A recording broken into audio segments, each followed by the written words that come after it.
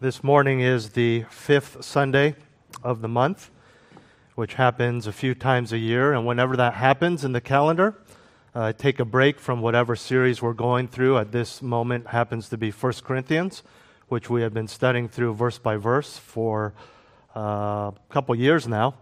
And I do a Q&A. And so you have submitted some questions in advance. And I'm just going to take this time to answer those questions, some of those questions rather. Couldn't fit all of them this morning.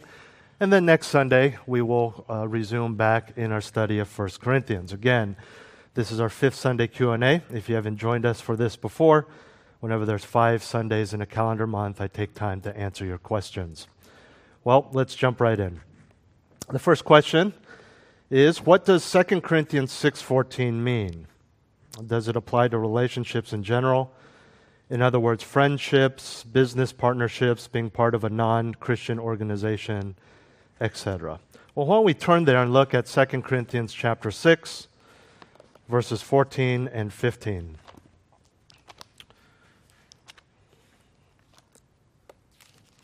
If you're not familiar with the reference, as soon as we read it, it'll probably sound familiar to you. 2 Corinthians chapter 6, verses 14 is what he asked about, but I'm going to read 15 as well. Paul writes, "Do not be bound together with unbelievers.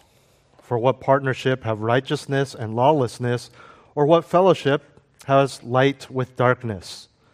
Or what harmony has Christ with Belial," which is just the name he uses for Satan? "Or what has a believer in common with an unbeliever?" What we have there is this phrase, bound together. Do not be bound together. And if you've ever heard the phrase unequally yoked, it is from this verse. Because in the Greek, in which this verse was originally written, the phrase bound together is literally unequally yoked. That's what the Greek says.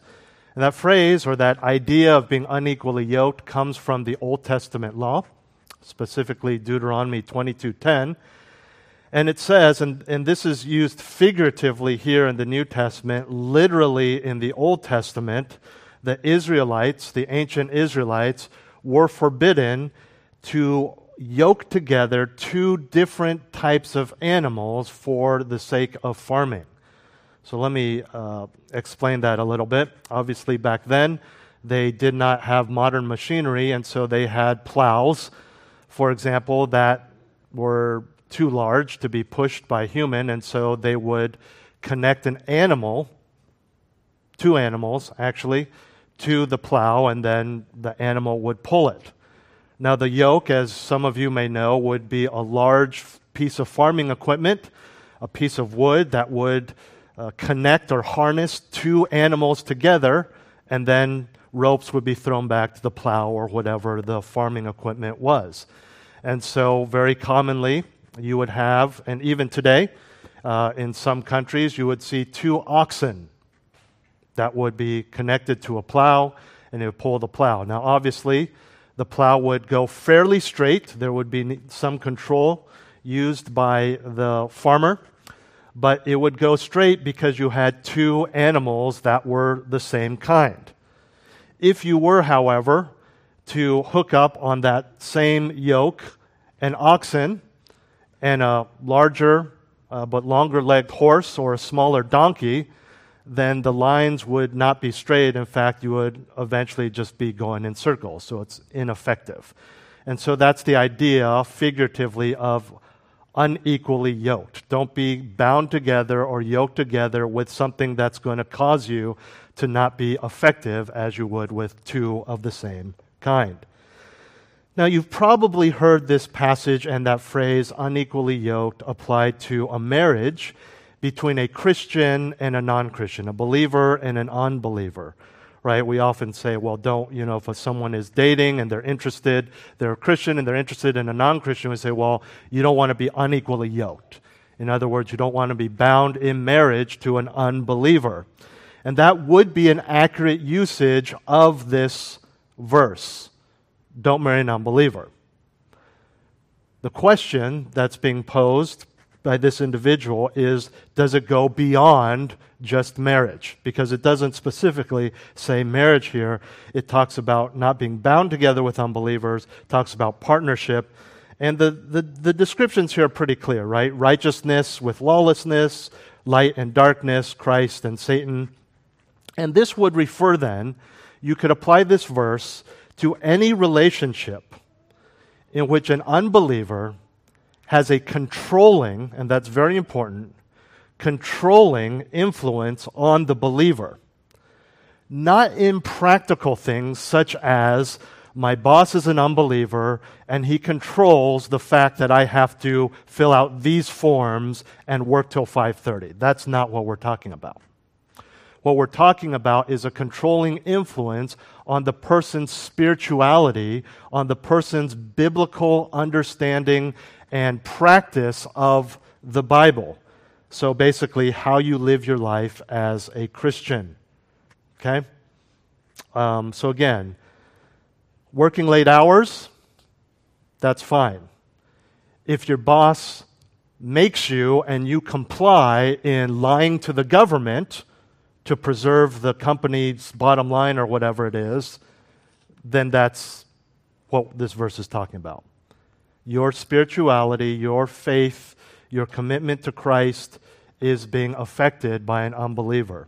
And so there's not a hard and fast rule like this relationship, that relationship, but basically that principle is the unbeliever, if you enter this relationship, controlling your spiritual walk. Now, obviously, there are times where it just may be you're just have a great fear of man that you need to repent of, things like that. And that would apply here, but it's specifically talking about a situation where there really is no other choice for that relationship to continue unless they affect you negatively spiritually. And so a big one that's commonly mentioned in this verse is business partnerships. Again, not clients, not people you have a contract with, but if you as a believer start a business with an unbeliever, okay? And so your existence, not your existence, your sustenance relies on that business thriving, and you are equal partners, and your equal partner is saying, no, the government will never know. I know why I keep going to taxes, but no, the government will never know. We don't need to tell them. This client paid us in cash. We don't have to pay the taxes on that. Then there's a problem. And you see how, unlike just a client where you could say, well, I just don't want to serve you, right? We have the right to refuse service. We have a situation where you're stuck. Right? Because now if you say no, then he says, well, I'm pulling out, and now you're bankrupt or whatever it is. So that kind of gives you the idea of what types of relationships this would mean. So I do need to add, this does not negate the Great Commission. This is in no way saying have no relationship with unbelievers, right? This is not a call to abandon any and all relationships with non-Christians. In fact, the scriptures are very clear. The opposite is true. And so this is a call to abandon any relationship with an unbeliever that demands you compromise your beliefs for the relationship to continue. Okay? Number 2. A question about the Legacy Standard Bible. Please tell us about this new translation. What do you like or dislike about this translation? So the Legacy Standard Bible is probably the newest translation into English of the Bible. And when we say translation, you understand that the Bible was originally written in Hebrew, Greek, and a little bit of Aramaic. And so for us to understand it, there's many translations. In fact, even in this church, there are many different English translations that are represented. Most common are the New International Version, NIV, the New American Standard, the NAS, which is what I preach from, and probably the ESV, the English Standard Version, which would be the second newest version that's come out, or at least popular. And undoubtedly, there are some even non-English versions represented in this church, as you have a version that's translated into your first language. The Legacy Standard Bible is taking what is considered one of the, if not the most literal and accurate English translations, the NAS, the New American Standard, and basically fixing some things that are not consistent. And that's not me just saying that. They set out and said, we are going to take the NAS, but go back to the Greek and Hebrew and kind of fix some things that we haven't liked about the NAS. Okay? In fact, the people who translated and then published the Legacy Standard Bible did this in conjunction with the Lockman Foundation, which has the sole rights over the New American Standard Version. Okay?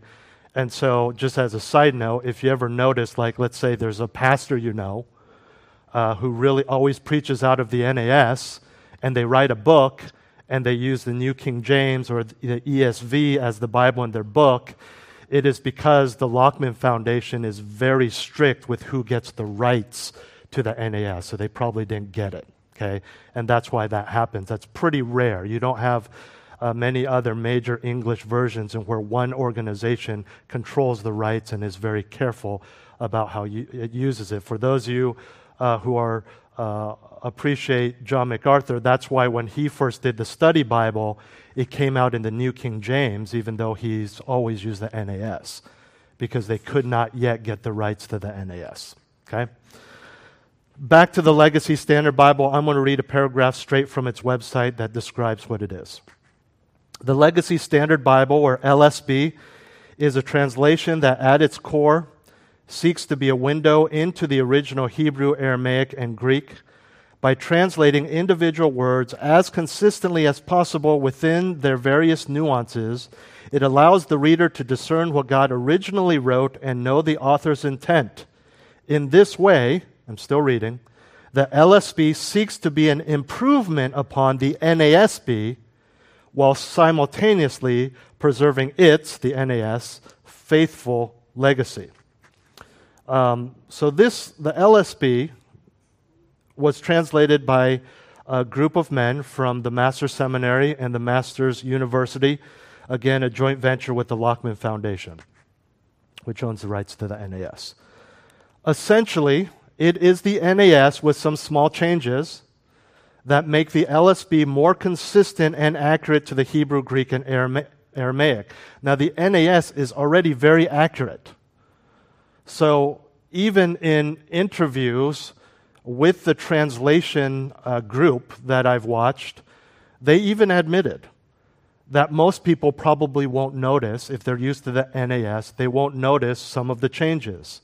In fact, most of you use the NAS, and you probably didn't notice that 3 weeks ago our guest speaker used the LSB, because I believe the verses he used, there were actually no changes.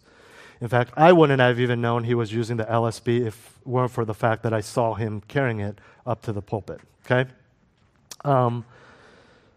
So, here are some changes. In the Old Testament, often the word Lord is in all caps. When the word Lord, or the name title Lord, is in all caps, it is actually the Hebrew word Yahweh. It is not a word, it is actually the name God gave himself. It is the name he used to introduce himself to Moses in the burning bush. The reason we don't have Yahweh in most of our English translations is from a Jewish tradition, because in Hebrew, in ancient Hebrew, there are no vowels. Okay? They speak with vowels, but when they write it down, they only write the consonants. So, there were 4 Hebrew letters, Yod, He, Vav, He, Yahweh. But we don't have the vowels. So we don't know how the name of the Lord is actually pronounced. Moses did, because God told him, and then Moses told other people. But since then, it hasn't been passed down, so we don't even know if Yahweh is filling in the correct vowels. Now you remember, the Jews took very seriously not taking the Lord's name in vain. And so for them, that included mispronouncing the name of God. Okay? So they just said, let's just change it to Lord, or you're familiar with Jehovah, which is taking a Hebrew word for God and adding the different vowels. Okay, so they were playing it safe, and you get it, right? If someone, it's hard to make an English comparison because if I just told you my name is RGR, you'd guess what it is because you're familiar with it. But if it's a bunch of vowels and you're like, I cannot figure out what this guy's name is, you wouldn't hazard a guess and butcher his name. So it's the same idea, but more so for the Jews, because they would have considered, right or wrong, that this was taking the Lord's name in vain, and so they just replaced Yahweh, the actual name of the Lord, with Lord. Okay? And so what the LSB is doing is they're putting back Yahweh where the Hebrew says Yahweh. There are many times where the word Lord is used in the Old Testament, but when it's Yahweh, they say Yahweh. Okay? And by the way, the burning bush, when Moses says, who should I tell the Israelites sent me? And he says, tell him I am sent you. That's his name. That's the word Yahweh. I am. Another change in the LSB, and you can see why for social PC reasons this was changed. But many times when the word bondservant is used in the New Testament, for example, when James introduced himself in James 1:1 or Paul in many of his epistles, it's actually the word slave. And for obvious reasons, especially in America, that word became taboo, but it's the word slave.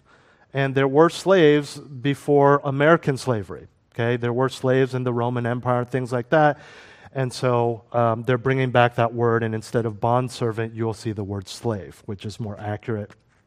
One other change, and there's a few other minor ones, is that, you know how sometimes when I'm preaching, and I'll say, okay, this word, right? I'll tell you an English word, and I'll say, Paul used this same word in 1 Timothy. And then I'll have you turn to 1 Timothy, and the English word is actually different. And then I tell you, but it's the same Greek word as the word we're looking at in 1 Corinthians. And basically what the LSB is, it's going to be more consistent. So it's going to be the same English word every time that Greek word is used, okay? So they studied, they chose one translation of that Greek word, and then they're going to use it consistently every time it's used, instead of having that confusing scenario that I just gave you, okay? And the reason that happens is probably more understandable to those of you who speak a foreign language, right? Your child hears a word in the foreign language that they know you speak fluently, and they say, Mommy, Daddy, what does this mean? And you're like, well, it kind of means this, but not really this. There's no real direct English translation. And that's true whenever you translate from one language to any other language. And obviously in ancient Greek and Hebrew, that's the same. And so that's why even in sermons, I'll say this word means this, this, this, and this. Okay? Because it can mean all of those in English. And so they're choosing one and being consistent. Okay? What do I like or not like about it? I like all of those things. What I don't like about it is not about the Bible itself. It's just simply, it's a newer version. And so a lot of times it takes time to adopt. The ESV spread very quickly. I would imagine, and this is not a knock on it, I would imagine the LSB would take on a lot slower and stall at some point, simply because it is directly connected to, frankly, an individual, John MacArthur, and the people who follow him. Right? He's not a cult leader. It's just he's not as broadly known as the people who were involved in the ESV and promoted it, like Wayne Grudem and John Piper and people like that. Okay?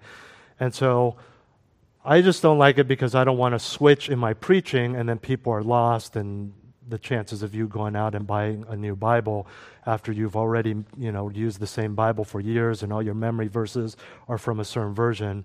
So that's the only thing, but that's a practical issue, okay? And so that being said, obviously things can change. It's pretty safe to say that I will never preach from the LSB. I will always continue preaching from the NAS because it will probably just remain quite a small audience. Okay? Number 3. The Bible tells us not to lie. I've always understood lying to be deceitful speech intended to deceive the hearer. Some people find it easy to qualify this definition by introducing the motives of the speaker. For example, a, quote, white lie, or believing it's okay, for example, to lie in order to get someone to a surprise party. I've long been wondering about the practice of making deceitful statements as a form of humor, such as, oh, I'm going to tell your wife about that, but you're joking, things like that. Most people, including Christians, do not consider this lying. I wonder if the Lord is offended by this practice. Should a Christian avoid using deceit to be humorous as well as white lie situations and, quote, harmless pranks? I want to go back and start with the Ten Commandments because the Ten Commandments, although they don't directly apply to us today, 9 out of 10 are repeated in the New Testament, so in that sense they do. But the Ten Commandments are the foundation of the revelation of God, of His desire for mankind, and thus a revelation of His character. And so you know that one of the Ten Commandments says, you shall not lie. No, it doesn't. It says, you shall not bear false witness, which is a type of lying, but the Ten Commandments do not explicitly forbid all lying. False witness indicates some sort of legal court-type situation where you are testifying deceitfully against another person. That really has no bearing on answering this question. I just wanted you to know this, to be thorough, okay? What does apply to us today are Old Testament biblical principles as well as New Testament commands. What do I mean, Old Testament principles? Proverbs 12:22. Lying lips are an abomination to the Lord, but those who deal faithfully are His delight. Psalm 101:7. He who practices deceit shall not dwell within my house. This is God speaking. He who speaks falsehood shall not maintain his position before me. Now, what we see from those principles, and we're getting more to the point here, is there are contrasts to lying, right? So he clearly outlines in Scripture the opposite of lying. Dealing faithfully is the opposite of deceit. Dwelling in the house of God, that's a big one, is the opposite of a liar. Okay? These are not any things that a true believer can cancel out with one lie or even multiple lies. You can't lose your salvation, right? He's clearly talking about a character trait that contrasts with godliness and Christianity. The first question then is the kind of lying you are doing in big picture in line with the characteristics of unbelief and wickedness. Now, clearly, malicious deceit is that. Lying for the sake of greed is that. Lying for the sake of actually hurting someone or getting them hurt is clearly that. That's not grace and goodness and Christ-likeness. Now let's be more specific. Turn to Colossians chapter 3, verses 9 and 10. Colossians 3, 9 and 10, speaking to believers and an explicit command, says, in verses 9 and 10 in Colossians 3, do not lie to one another. There it is, straightforward. Since you laid aside the old self with its evil practices, again, there's that principle. Don't lie to each other since you laid aside that old self of depravity. Verse 10, and have put on the new self, who is being renewed to a true knowledge according to the image of the one who created him. Again, there it is. Lying is characteristic of the old self, the unbeliever. Not lying is characteristic of one who's is in Christ and being conformed to the image of the one who created him. So, this passage in broader context is talking about putting off the old self, as you could probably gather. So, talking about regeneration, it's talking about renewal, what is emblematic of depravity versus what is emblematic of the new self. Don't turn there, but then you have in Ephesians 4:25, laying aside falsehood, speak truth, each one of you, with his neighbor, for we are members of one another. That's the passage where it gives various examples of complete 180-degree repentance. So it says, stop speaking falsehood. That's not enough just to keep quiet and just speak pleasantries for the rest of your life. Start speaking truth. Okay? So what do we know thus far? Habitual lying such that it characterizes you, bad. Wicked forms of deceptions, bad. Now let's talk specifically about white lies, lying to get someone to a surprise party. You guys understand that, right? Or even an engagement. That's probably a more common one. And joking. Bottom line, a lie is a lie. Okay? I'm going to read for you a dictionary definition which would apply to the scriptures as well.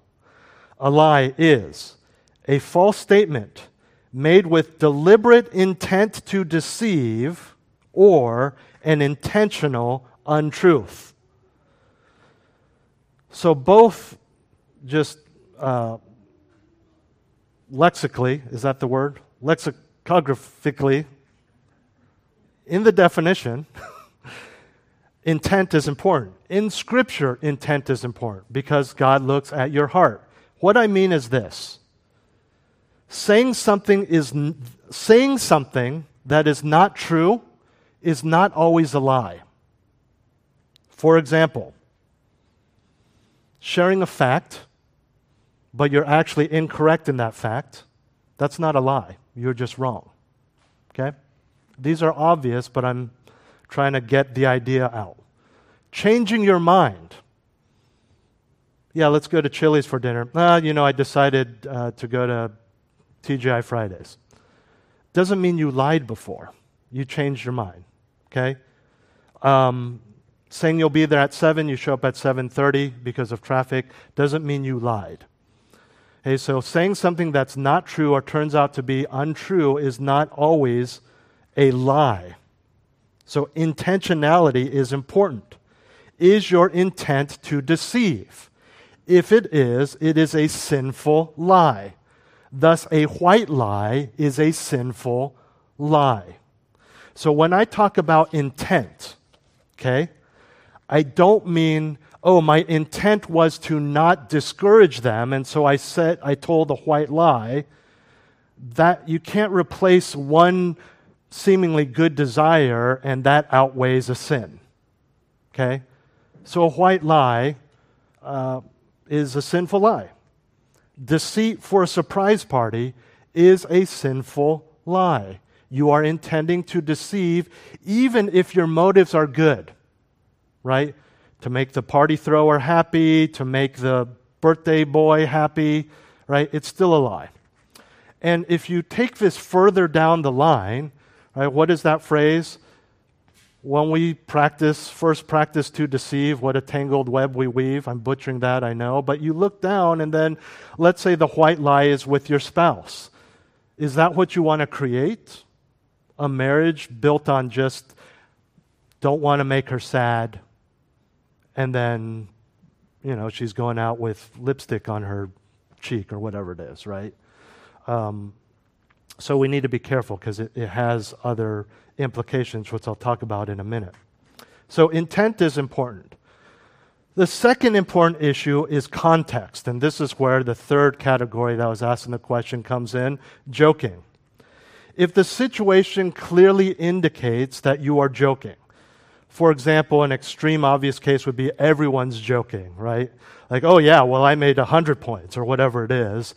Then it's not deception because everyone's in on the joke. Context is very important. Let me give you some more examples to help you understand this. When Roger Moore, the actor, says on screen, "My name is Bond," James Bond, is he lying? No, because you understand that is an actor playing a part. Am I lying when I lay down on my children's floor at night and say, "Once upon a time, there was a forest filled with glowing three-eyed squirrels. No, I'm telling a story. Nor are people lying any time they write fiction. You understand the context is fiction. More to the point, was Jesus lying when he told the disciples there was a rich man who... No. Because clearly, right after, they would say, Lord, Lord, explain this parable, this story, this fictional analogy to us. Context is very important. Okay? On a side note, big picture, those two principles, intentionality and context, are really going to help you in every area of the Christian life to understand and avoid legalism. Very important. Let's get practical about lying. You can get someone to a place such as a surprise party or surprise engagement without lying. You can do that. You can tell them the truth without giving away the surprise, right? Yeah, we're having dinner, okay? It may just take a little more effort, all right? On the flip side, and I know this is a little bit of stretch, but this is kind of shepherding for our local church. Let's be the type of people who respect others to the degree that we don't press for the sake of personal curiosity and create a culture where it's just normal to keep pushing people. I'm not saying it's your fault that people tell lies in situations like that. But we need to it's kind of one of those things where, yeah, these sins build upon each other because in the church there's not this culture of grace and mercy and respect. On the other side, let's be the type of people who share enough that people realize I don't need to get in the habit to keep yanking more stuff out of you just to be a good brother or accountability partner, okay? I also want you to think about this. Why do you lie? Sometimes it may just be, I didn't want to blow the surprise, right? But is there a fear of man? A fear of man doesn't have to be literally a man. You can have an unhealthy fear of man in regard to your spouse because you're afraid when she gets upset or not mad, but like unhappy, right? Oh, I don't want to go down that path. She's going to wonder if I'm attracted to other women, things like that. And that does happen. I've talked to people in our church where that's a fear of theirs. Do you lie because of a love of money? Do you lie because you prioritize people's feelings over truth? Which seems like a good thing to do, but is very, very dangerous and frankly, biblically speaking, unloving. It's unloving, right? You wouldn't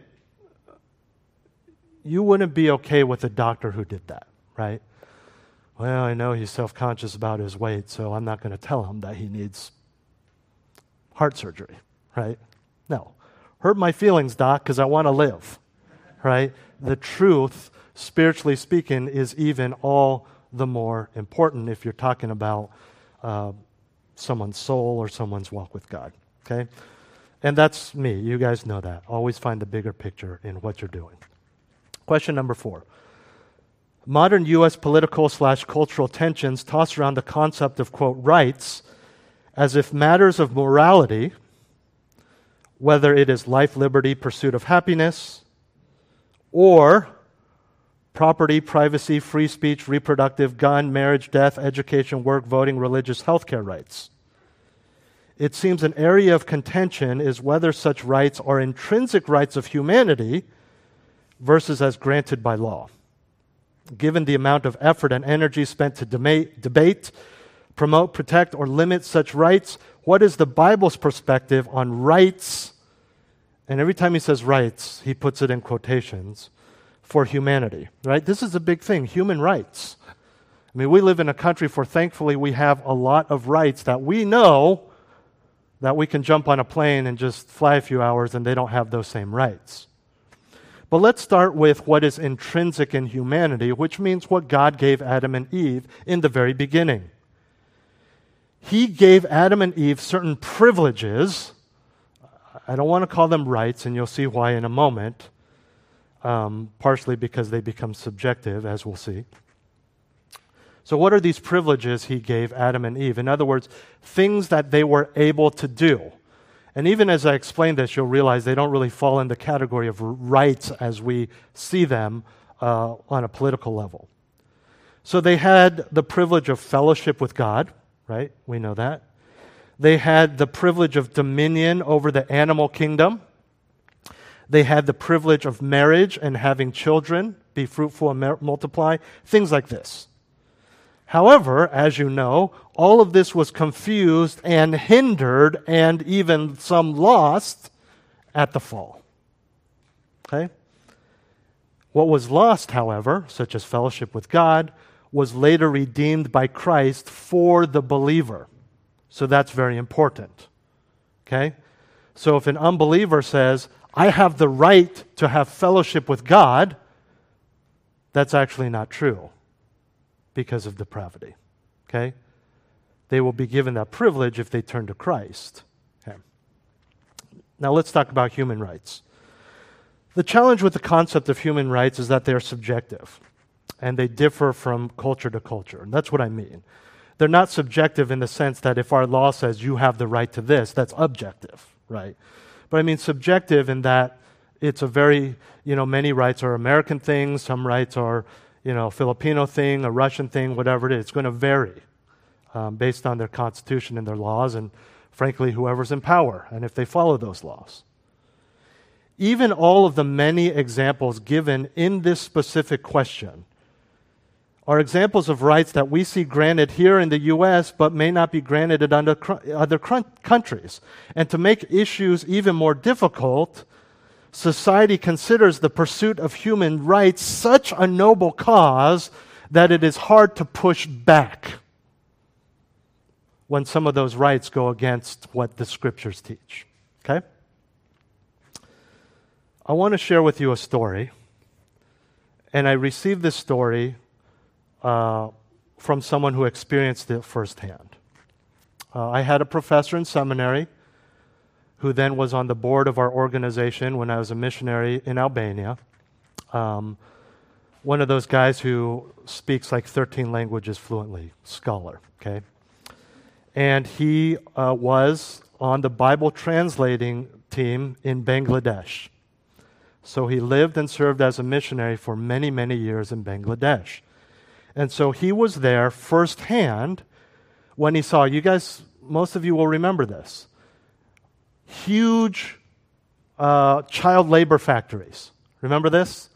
And a lot of big companies, I want to say Nike. I'm not saying it's Nike, but I'm giving that as an example.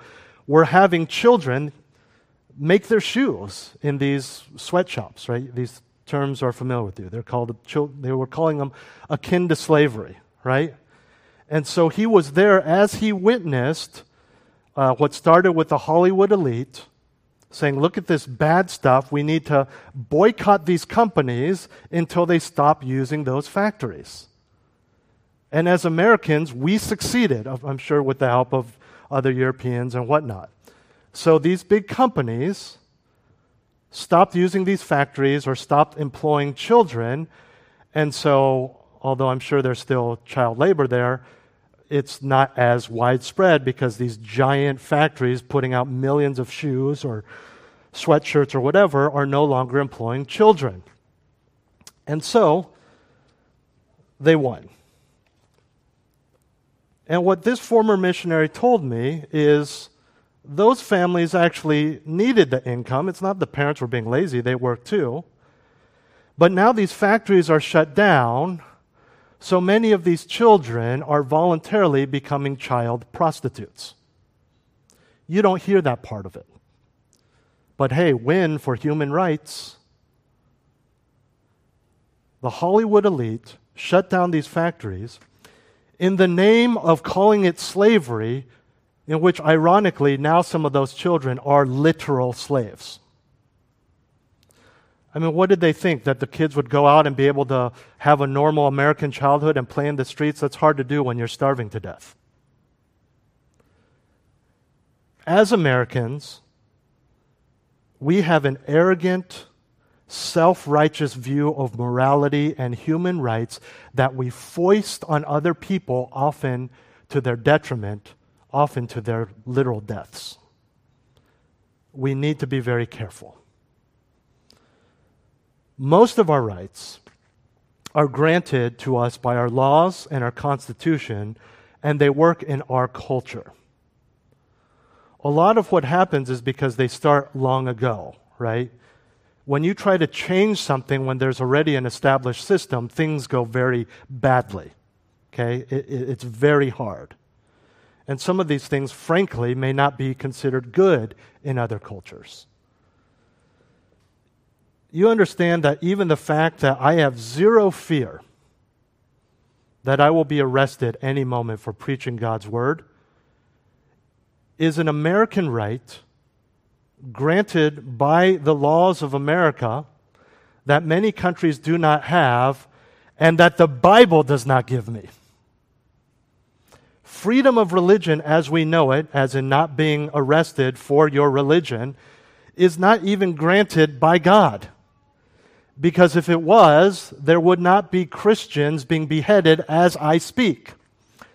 And you would think, in our human logic regarding human rights, of all the times that God should have granted freedom of religion, shouldn't it be when he was trying to start this whole thing in the first place?